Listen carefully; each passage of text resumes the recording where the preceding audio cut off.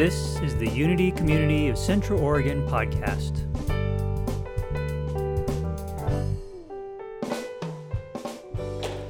Thank you all, and thank you, Soulshine.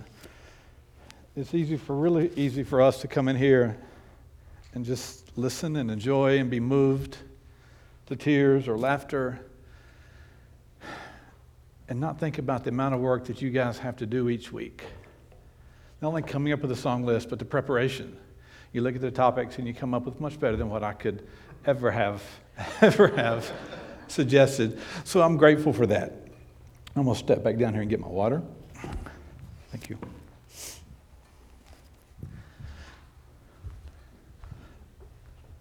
The understatement of the year might be that life is tough sometimes.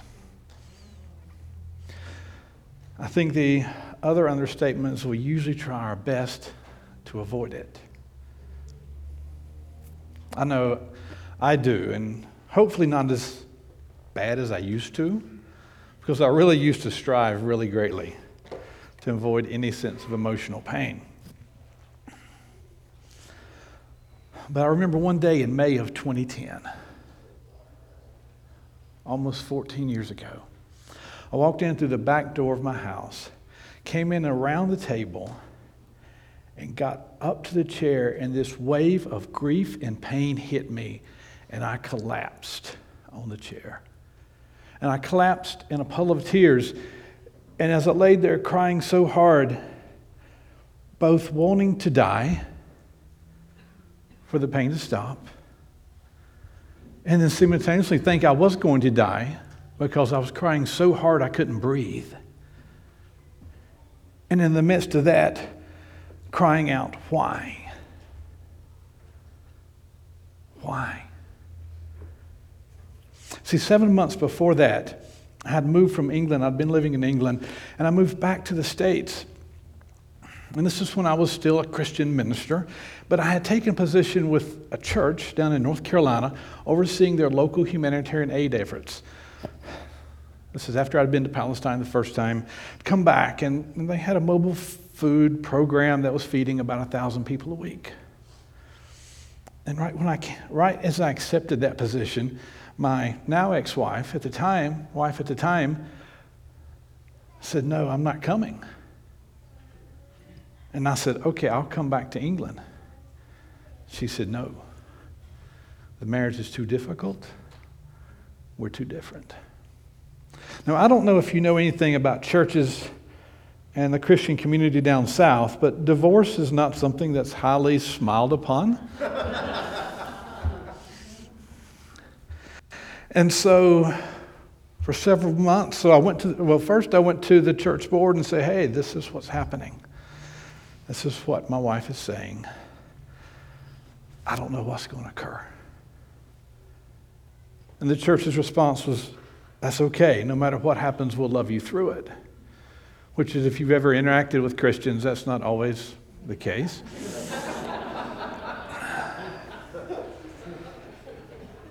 But then people kept asking me, "Well, when's your wife coming?" And I was still holding out this hope against hope that she would. So I didn't want to say that she wasn't. And I was like, "Well, we're still working it out." And this was a large church. It had averaged about 900 people on Sunday morning. We had 3 services back to back to back. And between, "Kelly, we're glad you're here. When's your wife coming?" I'm like, "Well, still, not wanting to lie, but, not wanting to tell people what's not their business anyway." We don't always have to tell everything we know. And then, finally, maybe March, it was really clear she wasn't coming. I went back to England, efforts of reconciliation. It wasn't happening.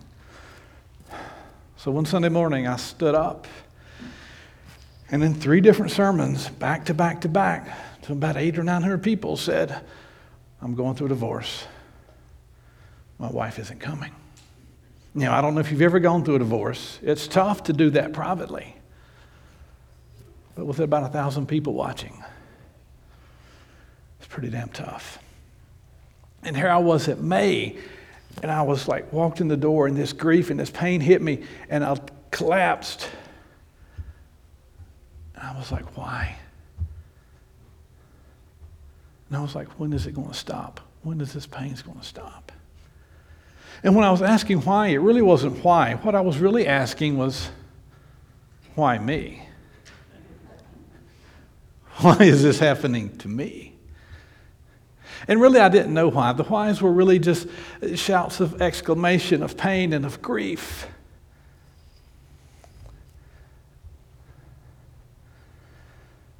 And I found myself going through this, trying to go through this healing process. You know, the whole question about pain and why do bad things happen to good or innocent people? It's a question that's really hard to answer, and I surely can't do it all in 20 minutes here this morning. You know, we just had some folks doing a grief ceremony here for the past 3 days, with part of it wrapping up today, the final component being today. So the question really is do we just come to suffer? And something in me and the theology I have, I'm really grateful for Reverend Sylvia's message last week where she went through the 5 principles, indicates that we're just not here to suffer. But that earth and the planet and human life is a school. And we come to grow and learn and evolve. And as we evolve, as I evolve, and my human consciousness and my vibration raises, and I come back and grow more and elevates more, and as we do that collectively, it raises the vibration of the planet. Now, that does not negate the pain, though. That shit still sucks. It's really hard. And anything I say here today, I do not want to diminish any pain you might have gone through or are going through, because it's real and it's powerful and it has such an impact on us. But we usually try our best to avoid it. And really, that's what I had been doing. I would kind of run up to the pain, I'd get close, and I'd cram it back down. There's a word for that. It's called denial. And one of the roles that I do is working with hospice patients, is helping them whatever sense of denial they have about their impending decline of body and crossing over from physical into non-physical. How do we get past that denial? But the thing about denial is, while it might keep us from pain, it also keeps us from healing, because it's still there. And as others before me have said, we have to feel it to heal it, which I really hate, but it's true. Years ago, I used to be a welder, and I took a welding class. And one of the theories of welding is where you weld, that break will be stronger than the metal itself was before. And the theory behind it is you're taking the broken pieces, you're adding heat, and then a binding or a mending element. It's often called a welding rod, welding wire. And all those things together take something that was broken and makes it whole.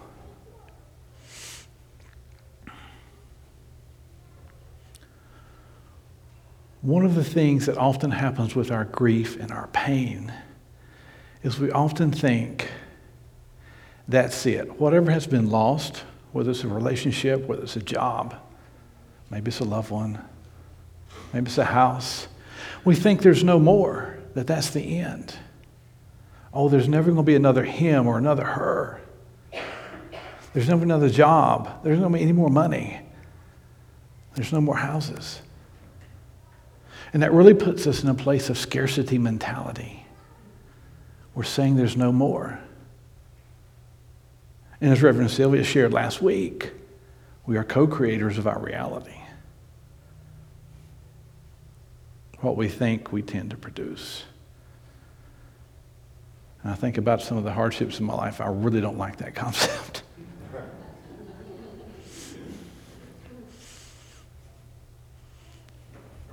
But it's often from this place of experience and woundedness that people develop programs. They develop activities.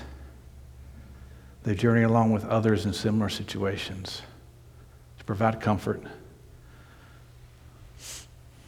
maybe to prevent a situation, or maybe just to be with someone and say, hey, I've been there. I might not know exactly what you're going through, but I know what pain feels like. When we think about that welding, we think about our heart being broken in pieces.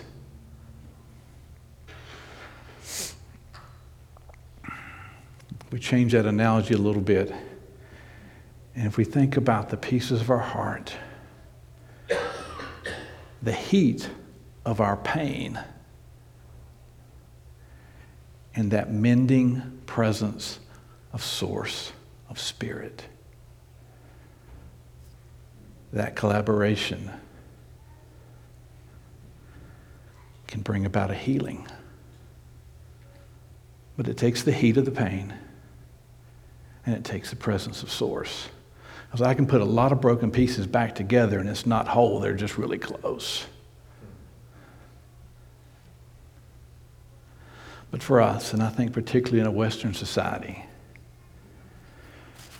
we don't embrace the pain. We don't embrace the healing. We want it to occur, but we're really not inclined for the process. And I get it. It's no fun. But I think when we allow source to come in, when we engage the pain and allow source to heal us, just with that weld, we become stronger than we were before. And it's in that place of healing and of mending and of repairing and of rejoining that we're in a stronger place to share love and to share light, to engage with each other and the community around us.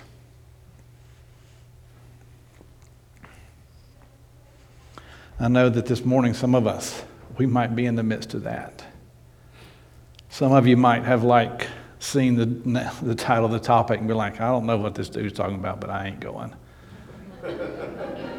I don't want to take a chance of my pain getting pricked and touched and tears starting to flow. And you might be watching online because you're just like, I couldn't show up and do this today. Or it might be like you're watching this a month from now and I couldn't even watch it then. And I finally get in the point to do it. I get that. And I get that a lot of us might be in a place of hurt or unresolved pain. The thing is, we're spiritual, but we have this human experience. And it's not easy. And I realize that today, and this talk might have brought up something for some of us. And you might be swallowing really, really hard right now, trying to keep it down. So what I'd like to do is I'd like to ask for Dave to come up and play softly. And maybe us, if you're inclined, to close your eyes. Maybe take a deep breath or two.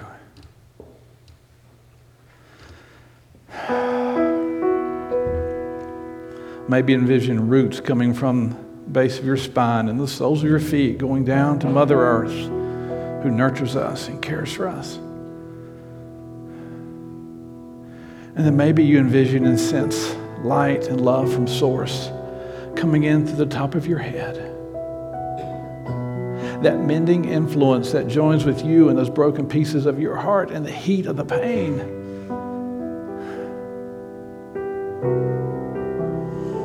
And joins together, making stronger.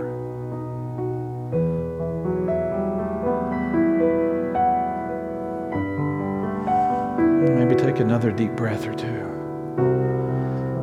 And feel that light from Source coming in and coming through. Balancing, healing, mending, and restoring.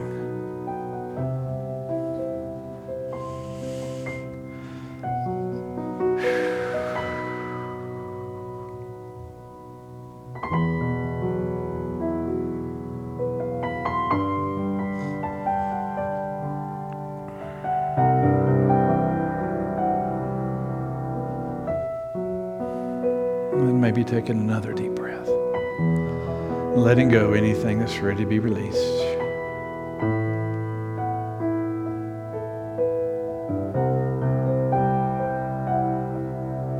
Maybe those pieces of your heart getting a little closer together. And feeling that mending coming apart, coming to.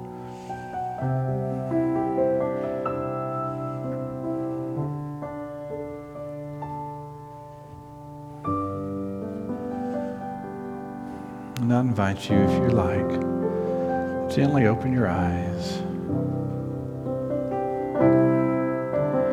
Return back to us. See, this is an inclusive sanctuary. Not only spiritually or genderly diverse, it's inclusive. So maybe you don't feel like celebrating today. That's okay. You're welcome. You're welcome here just as you are.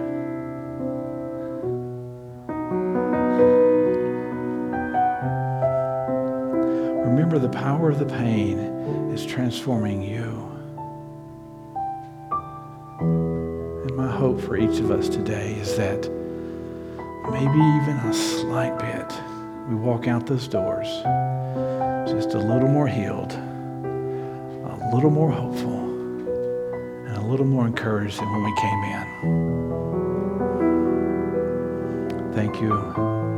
Namaste.